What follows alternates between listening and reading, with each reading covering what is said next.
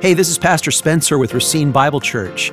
You're listening to a sermon from a Sunday morning. Well, there I was in the middle of a wonderful dream, fast asleep, dead to the world.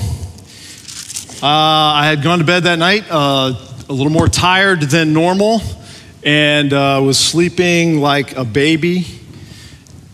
And all of a sudden, I was jolted wide awake, eyes wide open, 1 second completely asleep, the next moment as awake as I've ever been in my entire life. Every phone in our house was screaming at us.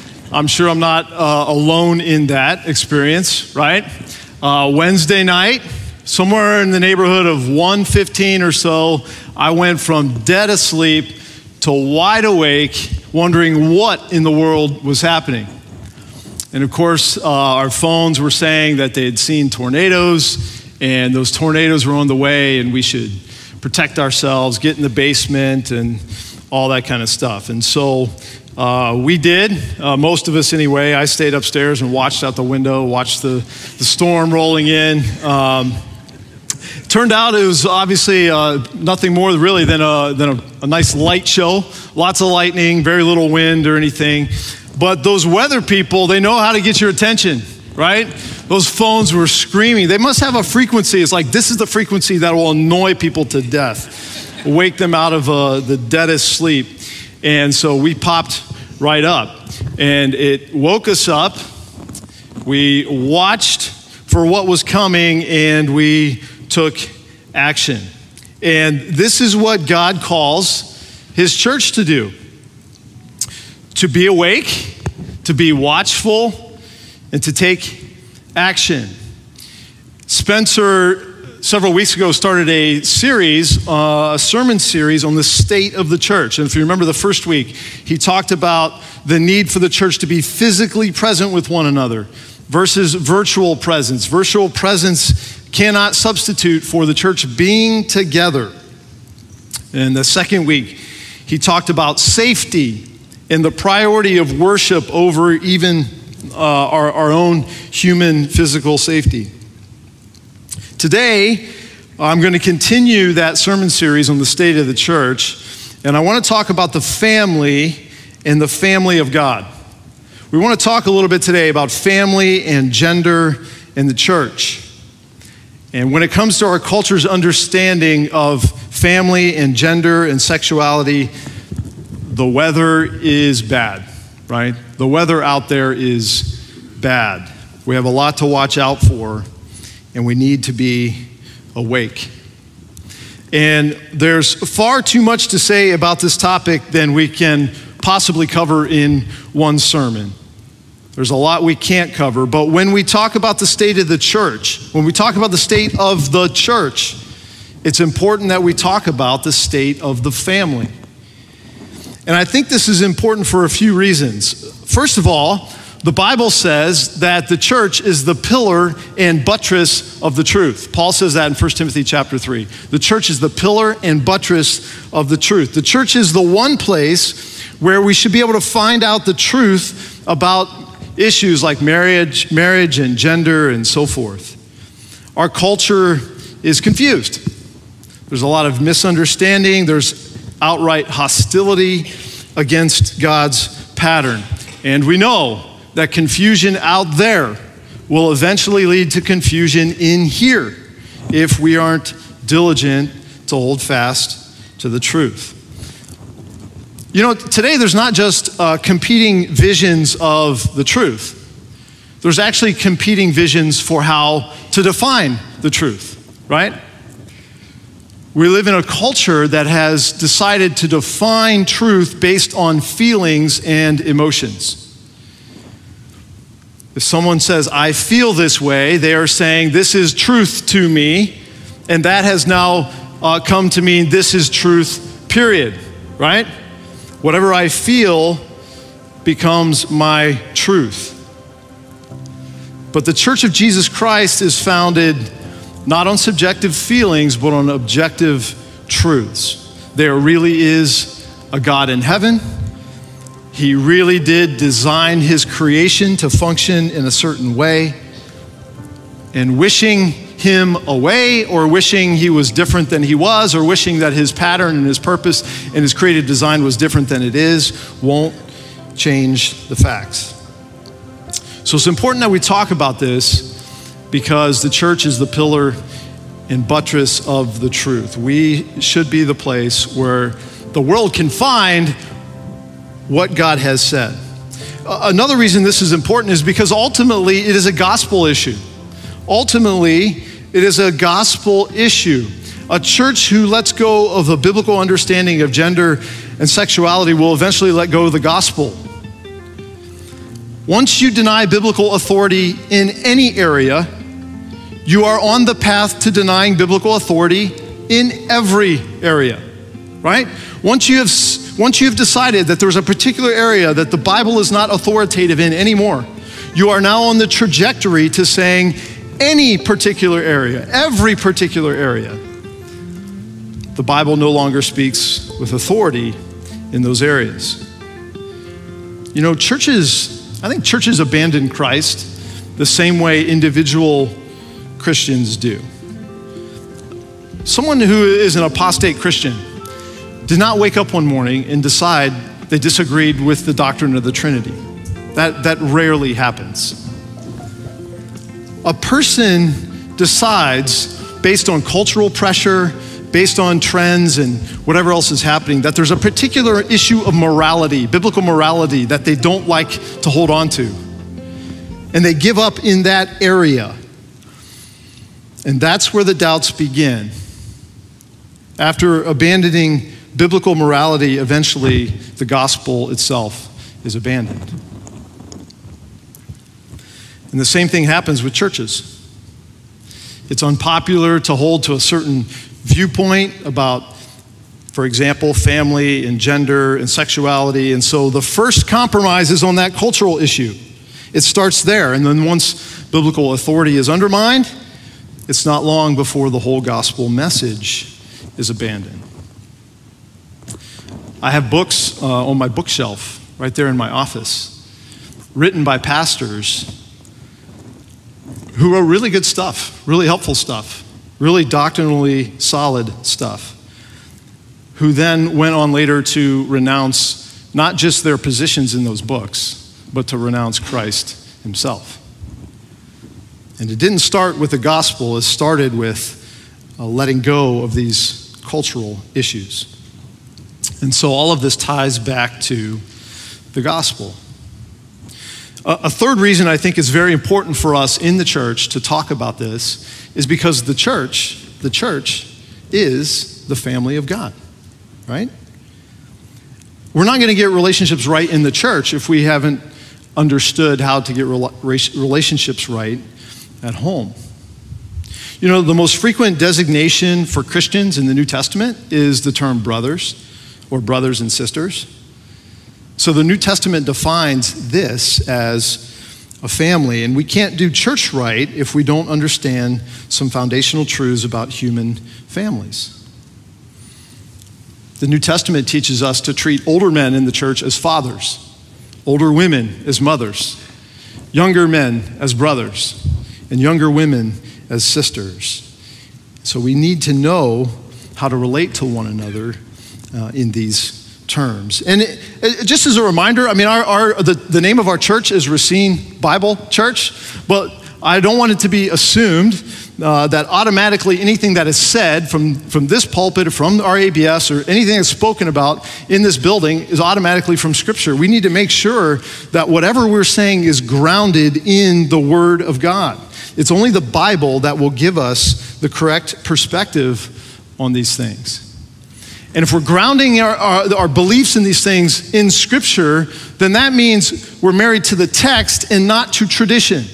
We're married to the text and not to tradition. It's really easy to sometimes fall into this way of thinking that, well, I want it to be the way it used to be.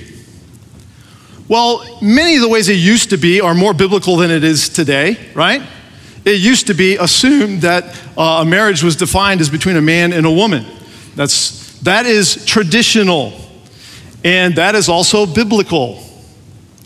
But there are some traditions that sometimes Christians hold to that don't have biblical moorings. It used to be tradition that marriage could only be between two people who had the same skin color. That's not a biblical tradition. That has no grounding in Scripture. So we're married to the text, not to tradition. And being grounded in Scripture means we're focused on conviction and not conformity. Conviction and not conformity. We can't let the shifting sands of our culture allow us to be shifting sands. God has spoken in His Word, and the message is clear. You know, there's no new research that'll come out from Oxford or Harvard or Berkeley or whatever. There's no new research that can come out that will somehow undermine what God has already said. He has spoken, and He has spoken clearly. And what we need to do is hold on to it. We can't be intimidated into conformity to the world. It also means mercy and not judgment. To believe what the Bible says about family and gender means we hold fast to the truth with grace and mercy for lost sinners. We don't need more angry Christians. There are plenty of those out there, right? We need Christians who hold fast to the truth with humility and love and joy. We need to fight, but we need to fight with smiles on our faces and love in our hearts, right? We need to remember that our enemy is not other human beings. Our enemy is the prince of the powers of the air.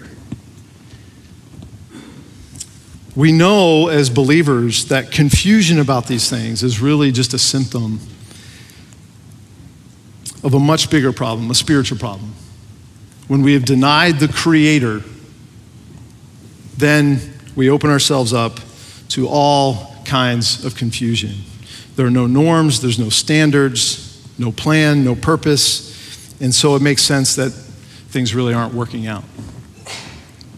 So this morning, we're going to look at a few issues surrounding a biblical view of the family, and we're going to do that primarily from the first few chapters of the book of Genesis. So I'd invite you to open your Bibles to Genesis. Should not be that difficult to find. It is the first book. The word Genesis means beginnings, and that's where we need to start. In the book of Genesis. And we're going to talk about 5 truths about family and gender for the church to hold on to. 5 truths. The first is that God created men and women equal in status before Him. God created men and women equal in status before Him. We're going to start Genesis chapter 1, verse 24. Verse 24. And God said, "Let the earth bring forth living creatures according to their kinds, livestock and creeping things and beasts of the earth according to their kinds." And it was so. And God made the beasts of the earth according to their kinds, and the livestock according to their kinds, and everything that creeps on the ground according to its kind. And God saw that it was good. Then God said, "Let us make man in our image, after our likeness, and let them have dominion over the fish of the sea, and over the birds of the heavens, and over the livestock, and over all the earth, and over every creeping thing that creeps on the earth." So God created man in His own image. In the image of God, He created him. Male and female, He created them. And God blessed them. And God said to them, "Be fruitful and multiply, and fill the earth and subdue it, and have dominion over the fish of the sea, and over the birds of the heavens, and over every living thing that moves on the earth." And God said, "Behold, I've given you every plant yielding seed that is on the face of all the earth, and every tree with seed in its fruit. You shall have them for food. And to every beast of the earth, and to every bird of the heavens, and to everything that creeps on the earth, everything that has the breath of life, I've given every green plant for food." And it was so. And God saw everything that He had made, and behold, it was very good. And there was evening and there was morning, the 6th day. If you look back up at verse 27, the word man there in verse 27, so God created man. That's the term being used, the general term for human. And that's made clear later in the verse when he says male and female, he created them. So the Bible teaches from the very start that men and women are both created in God's image. God created man in his own image, male and female, he created them.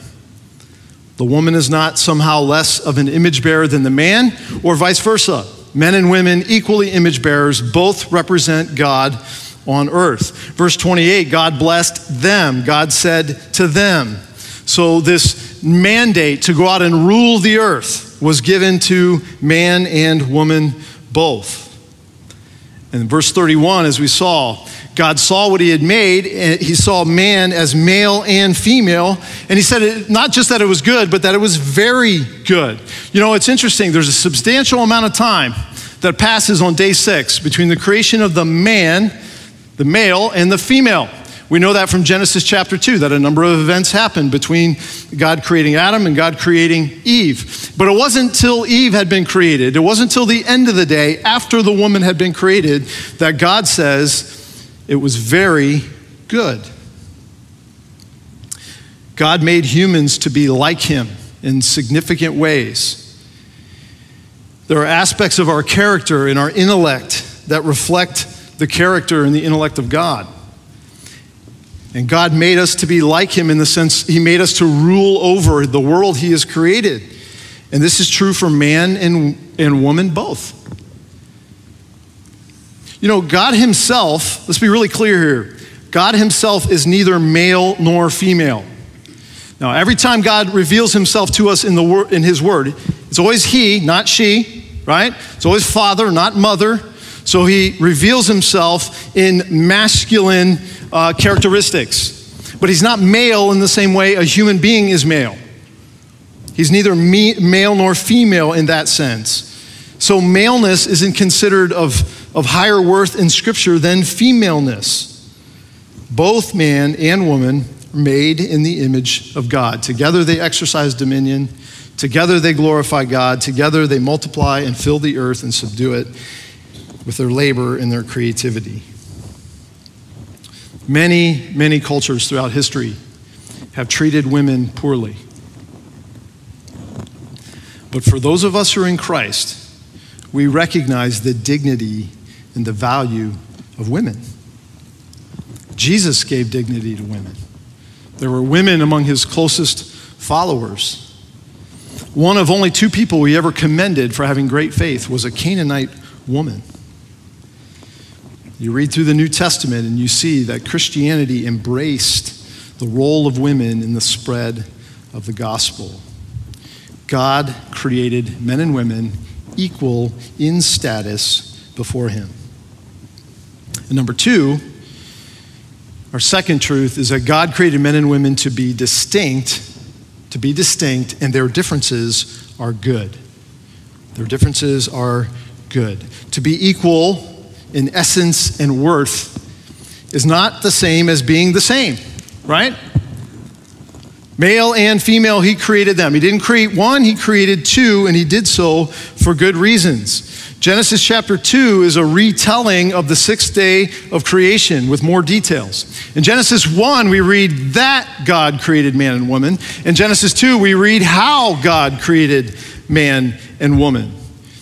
And the way he created them, how he created them, has implications for how we think of the differences between the sexes. Genesis 2, verse 5. When no bush of the field was yet in the land, and no small plant of the field had yet sprung up, for the Lord God had not caused it to rain on the land, and there was no man to work the ground. And a mist was going up from the land and was watering the whole face of the ground. Then the Lord God formed the man of dust from the ground and breathed into his nostrils the breath of life, and the man became a living creature. God had created man out of the ground. Verse 18, then the Lord God said, it's not good that the man should be alone. I'll make a helper fit for him. Now out of the ground, the Lord God had formed every beast of the field, every bird of the heavens, and brought them to the man to see what he would call them. And whatever the man called every living creature, that was its name. The man gave names to all livestock and to the birds of the heavens and to every beast of the field. But for Adam, there was not found a helper fit for him. Pause right there for a moment. God already knew it wasn't good for Adam to be alone. He needed to figure out it wasn't good for him to be alone. And this is what happens as he names the animals. For Adam, not a helper found fit for him. So the Lord God caused a deep sleep to fall upon the man, and while he slept, took one of his ribs, closed up its place with the flesh. And the rib that the Lord God had taken from the man, he made into a woman and brought her to the man. And the man said, "This at last is bone of my bones and flesh of my flesh. She shall be called woman, because she was taken out of man." God created man out of the ground, and God created woman from the man. They're created using different processes. That's even reflected in the Hebrew words themselves. Man is ish, and woman is isha, from man. It's actually reflected, isn't it, in our own English. Man and woman, right? From man. Though they're both created in God's image, they had different roles. Adam to tend the earth from which he was created, and woman to assist the man from which she was created. We see this difference even in what happens in verse 23. Man is given the responsibility to name the woman.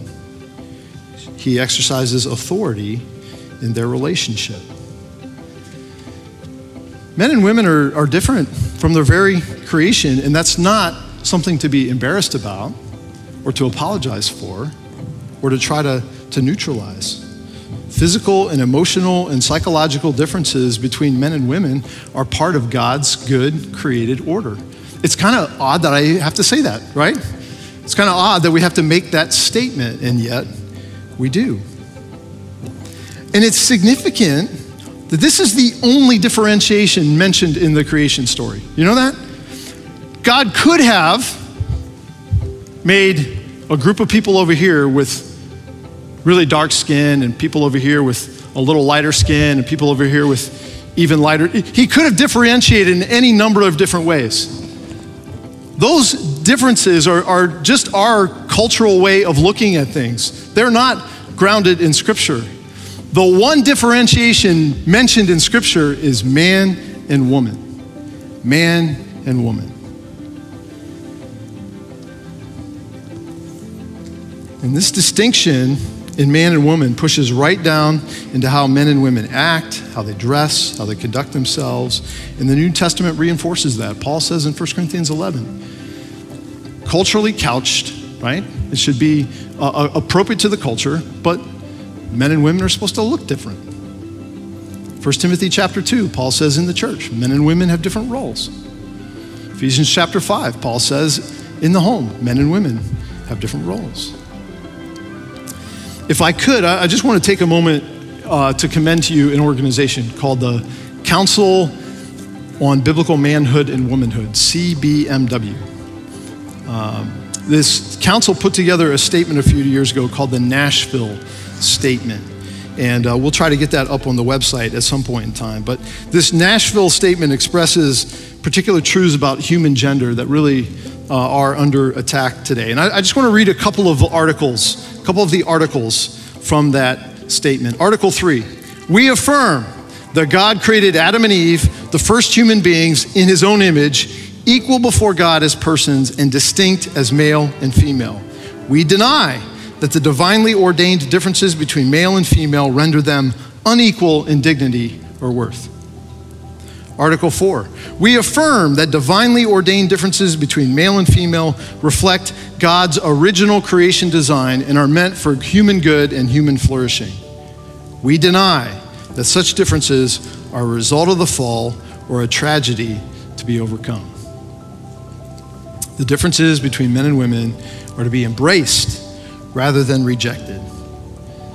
Sin hasn't caused the differences. The fall into sin means that men and women have a tendency to corrupt our God-given differences. You see this even in Adam, right? So when his wife was falling prey to temptation in the garden, he sinned by passively abandoning his role as leader. Later, when God pronounces the curse on the man and woman, look at verse 16. To the woman he said, I will surely multiply your pain in childbearing. In pain you shall bring forth children.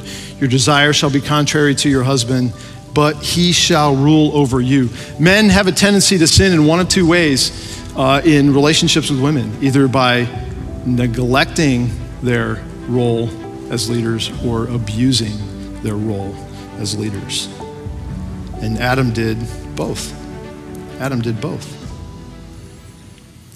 And sin, of course, doesn't just corrupt men's approach to leadership. It's affected the feminine response to male leadership, typically by a desire to usurp it. And you see that right there in verse 16 as well, chapter 3, verse 16.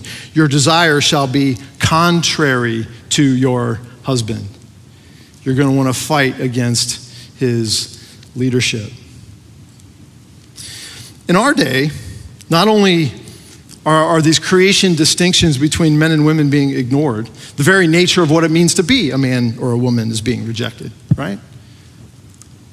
But it's God who assigns a person's gender, and he doesn't get it wrong. He doesn't get it wrong. And it's unfortunate that today there are those who are fighting against their own identity as male and female. And we know from Romans chapter 1 that sin has corrupted all the way down to the level of the heart desires, right? So there are those who have decided they don't want to be the gender God has assigned them. And we, as believers, need to respond with grace and compassion and mercy, but also maintain God's design is always right. To fight against God's creative purpose is an exercise in vanity. What is necessary for someone is to receive the new birth, because that's when our desires are reordered. We no longer belong to ourselves, but we belong to one another. In Christ, a man can embrace what it means to be a man because he's no longer enslaved to his fleshly desires. And in Christ, a woman can embrace what it means to be a woman because she's no longer enslaved to her fallen desires. Truth number three. God created earthly marriage to reflect heavenly realities. God created earthly marriage to reflect heavenly realities. Chapter 2, verse 24 of Genesis, therefore a man shall leave his father and his mother and hold fast to his wife, and they shall become one flesh. If you've been in the church for any length of time, you've heard this verse quoted, especially if you've been to a Christian wedding. But what does it mean? What does it mean to be one flesh? Well, obviously it can't be taken literally. I'm standing right here and my wife is sitting over there. We're not one flesh literally, obviously. It doesn't even mean that we're of one mind. How much we wish we were always of one mind, right? That would be glorious. But we are not. Sometimes that can be frustrating, but we're individual people. It doesn't mean necessarily psychologically, spiritually. What does it mean? It's a sort of mysterious thing. What does it mean that in a marriage, husband and wife are one flesh? It is a mysterious thing. That's exactly the point. And Paul in Ephesians chapter 5 quotes from Genesis 2:24, and he says, this is a mystery. Yeah, Paul, we get it. It's a mystery. I don't understand it. He says, but I'm speaking about Christ and the church. So Paul, for us, in Ephesians chapter 5, interprets Genesis 2:24.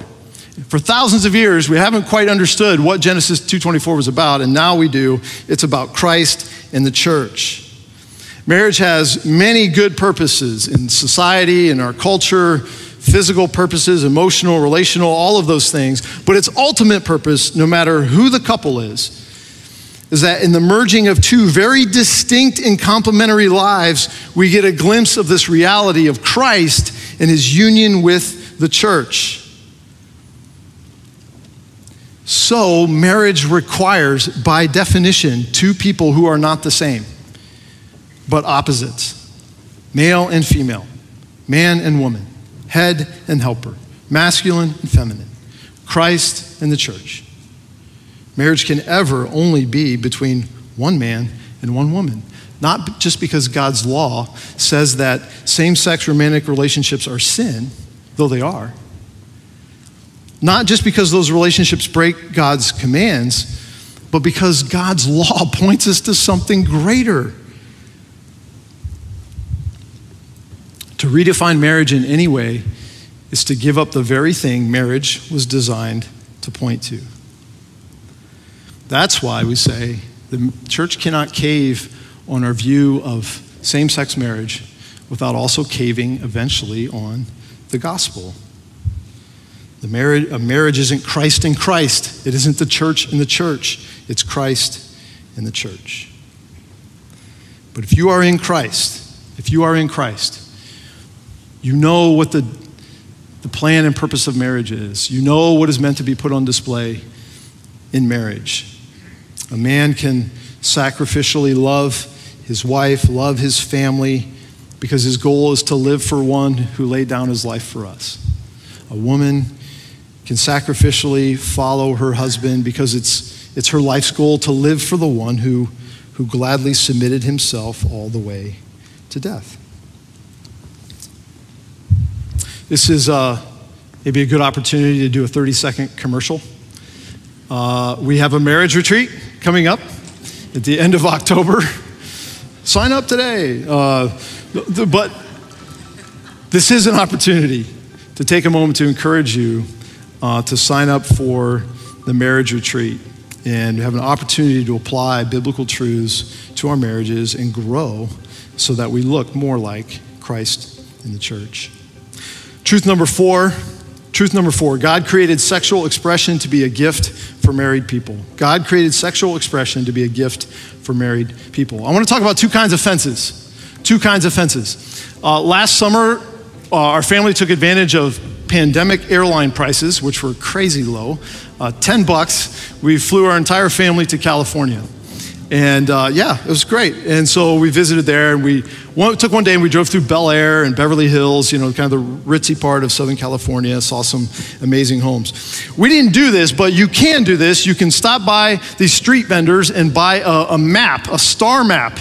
Or you unfold this thing and you see where all the stars live, and you go drive around and find their homes, right?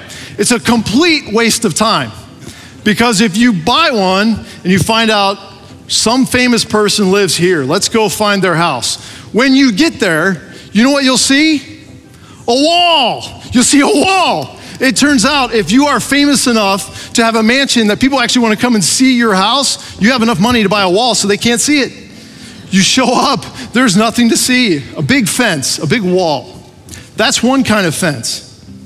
Let me tell you about another kind of fence.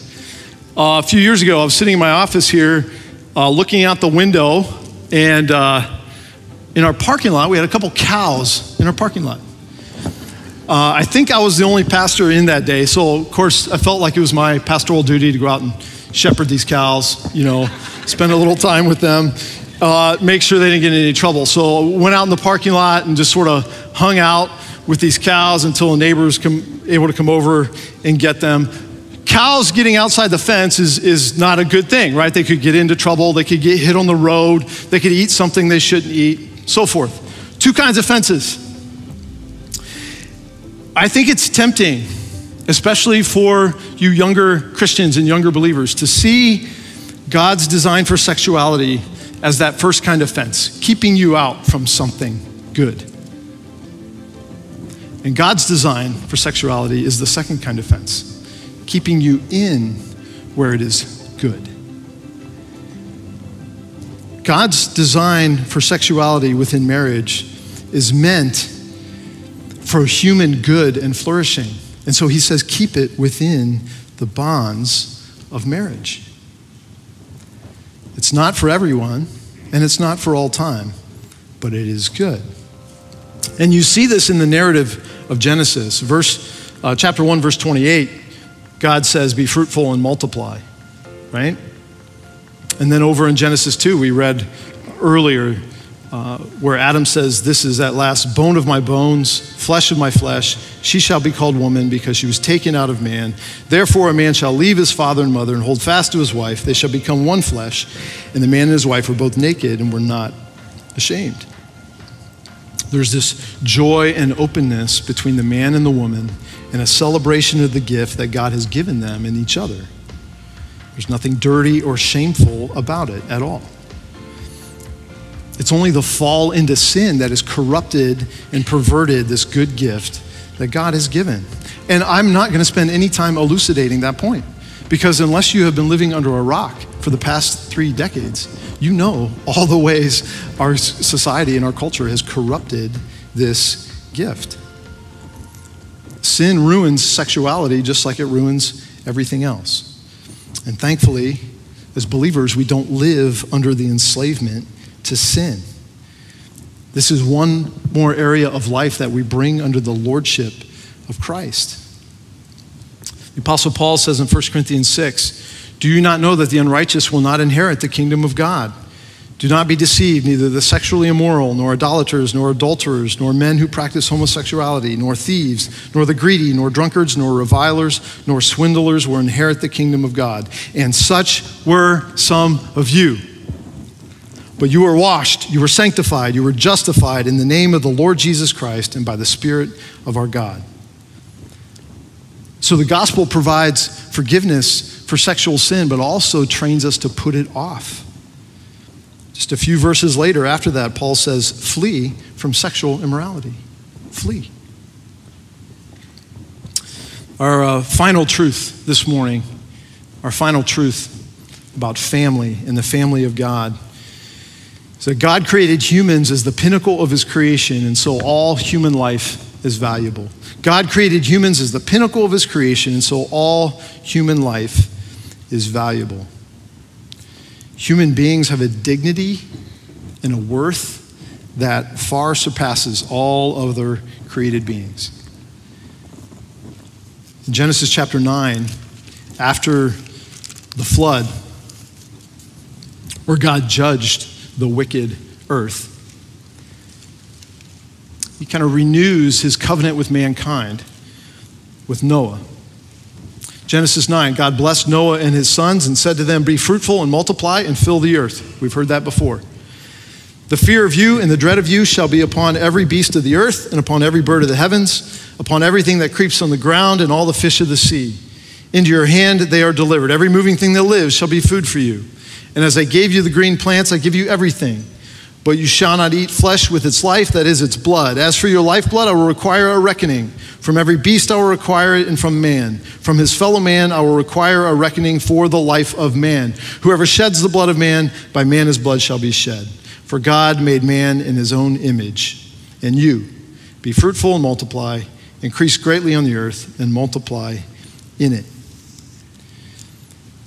God takes human life very, very seriously. All humans are valuable to him, no exceptions. Even the fact that God judges humans tells you they are valuable to him. He doesn't judge the animals. No gender, ethnicity, no skin color, no language, no disability makes anyone more or less valuable to God. And when we deny the reality of our Creator, we're left with some form of evolutionism. We're left with some form of the fittest survive, right? Human life is cheapened. And you think about it, what was the very first sin after the fall that we read about in Scripture? Genesis 3, the fall into sin. What happens in Genesis chapter 4? Well, Bible trivia, it's who? Cain and Abel. The very first sin recorded in Scripture after Genesis chapter 3 is a man killing his brother, taking the life of another human being, and that has continued down to our day. But if God himself was willing to take on human flesh in order to redeem human flesh, that tells you that humanity is valuable and precious to God. And this is why, as believers, we're always opposed to abortion. It's a destruction of human life. The Bible says that children are a blessing from God. They're to be cherished and stewarded. This is why Christianity is pro-adoption. We've had a few families right here in our own congregation just recently adopting, because to be in Christ is to view human life as important and precious. Christians value life from the cradle to the grave. And that has implications for how we view children, how we view orphans, how we view widows, how we view those who are dying. They're to be treated with dignity and grace and mercy. So the Bible teaches that God created men and women equal in status before him. God created men and women distinct. The differences are good. God created earthly marriage to reflect heavenly realities. He created sexual expression as a gift within the realm of marriage, and he created human beings as the pinnacle of his creation, and so then valuable. Let me give you just 3 quick bullet points of application. Just really quick, really short. What do you do with this? Number 1, believe it. Number 1, believe it. Don't cave into the lies of the world. Hold fast to your Bible. It's God's word revealed to us. I promise you that one day you'll be glad you held fast to truth, because everything out there is just shifting and changing. Number 1, believe the truth. Number 2, embrace the truth. These things aren't just true, they're good. They're for human flourishing. They're beautiful, they're wonderful. We need to celebrate what God has designed. And number 3, so you believe the truth, you embrace the truth, and number 3, you beautify the truth. Beautify the truth. What do I mean by that? Well, I mean the greatest apologists for a biblical view of gender and family are Christians who live these truths out with joy and gratitude, right? You don't get bonus points for holding, to checking all the right doctrinal boxes and then going home and mistreating your wife. You don't impress the world by saying, well, I have a very conservative view on gender and family, but you're miserable about it. Let's show the world that God is wise by being content with his plan and his purpose and his design. And I know that isn't easy. Sin has made a mess of things. But in Christ, we're redeemed from slavery to that corruption, and we begin to reverse the curse as we become more and more conformed to God's will for us. And the Bible teaches that one day the creation is going to be set right. One day, our King is going to return. Every mountain will be brought low, every valley lifted up, everything that is wrong and unholy and evil will be destroyed. And all of these relationships, which right now are tainted with sin, for those of us who are in Christ, those relationships will be purified and sanctified. And one significant characteristic of that day, is that all human marriages will end. All human marriages will end. So human relationships are temporary. Not only will all human marriage end, but so will all singleness. You know that? All human marriages end and we're married to the Lord Jesus Christ, but all singleness will end because you'll be married to the Lord Jesus Christ. And so if you're single and wish you weren't single, you can endure with hope, because one day you'll be in a marriage that'll be perfect. And if you're in a marriage right now that's bad, that's difficult, that's struggling, you can endure, and you can endure with hope, because one day you'll be in a perfect marriage to the Lord Jesus Christ. The church is your eternal family. Family is important, but family isn't ultimate. The family of God, is the family that remains forever.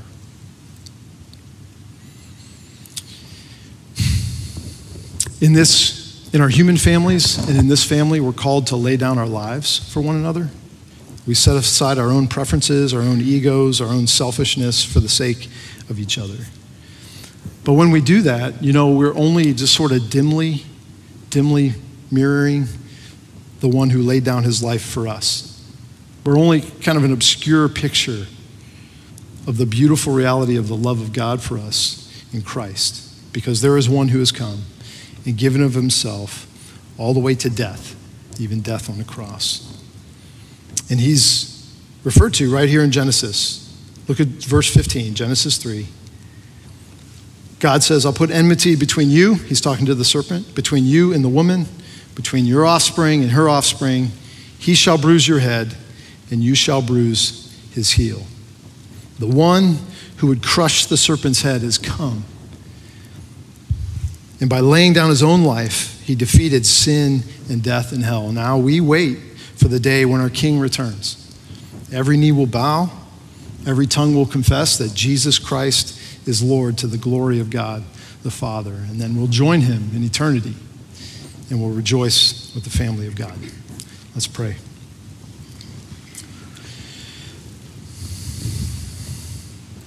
Our Father in heaven, hallowed be your name. You are holy and righteous and good, and we praise and glorify your name today. You are wise, and your design for human flourishing reflects your wisdom. And yet, Father, we've abandoned wisdom. We've embraced folly. And so forgive us, Lord, for the times when even us here in this room, we who know and love Christ, for the times when we have forsaken your good and perfect plan and instead pursued our own sinful inclinations. Lord, we know that the biggest danger to our families is not out there in the world. The biggest danger to our families is right here in our own hearts and in our own lives. And so we pray, Lord, that by the power of your Spirit, you would help us to hold fast to the truth of your word. We pray that the families in this church would put your goodness and your power and your wisdom on display. And we pray that this church would be a place where sinners who have failed in all of these ways can find mercy and grace and forgiveness. We have all fallen short of your glory, Father, and so we thank you for the mercy of Christ on sinners like us. And we pray this in his name. Amen. To find out more about our ministry, contact us at racinebible.org. Thank you for listening.